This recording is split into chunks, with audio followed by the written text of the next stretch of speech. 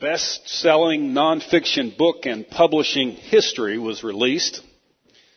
The book, as some of you know, has sold now about 40 million copies worldwide, with translations in many languages of the world. For a book with such global popularity, the first short sentence of the book is surprising, to say the least. First sentence of the book is simply the four words in block letters, "It's not about you." And the author goes on to say, the purpose of life has remained a mystery to many people for thousands of years. That's because our search typically begins at the wrong starting point, ourselves. We ask the questions, what do I want to be?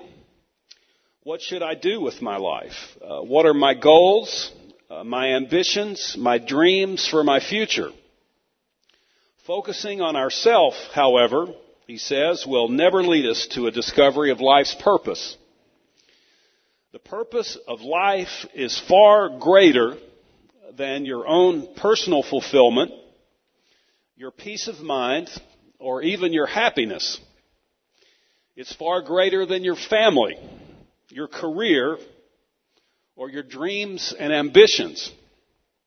If you want to know why you are on the planet, you must begin with God.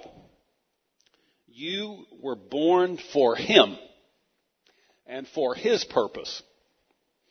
And as many of you know, the book is The Purpose-Driven Life. For the past 8 weeks, we've been focusing on a teaching series that we've called Church, Why Bother? In our study, we've studied the biblical teaching that the church is central to God's purpose,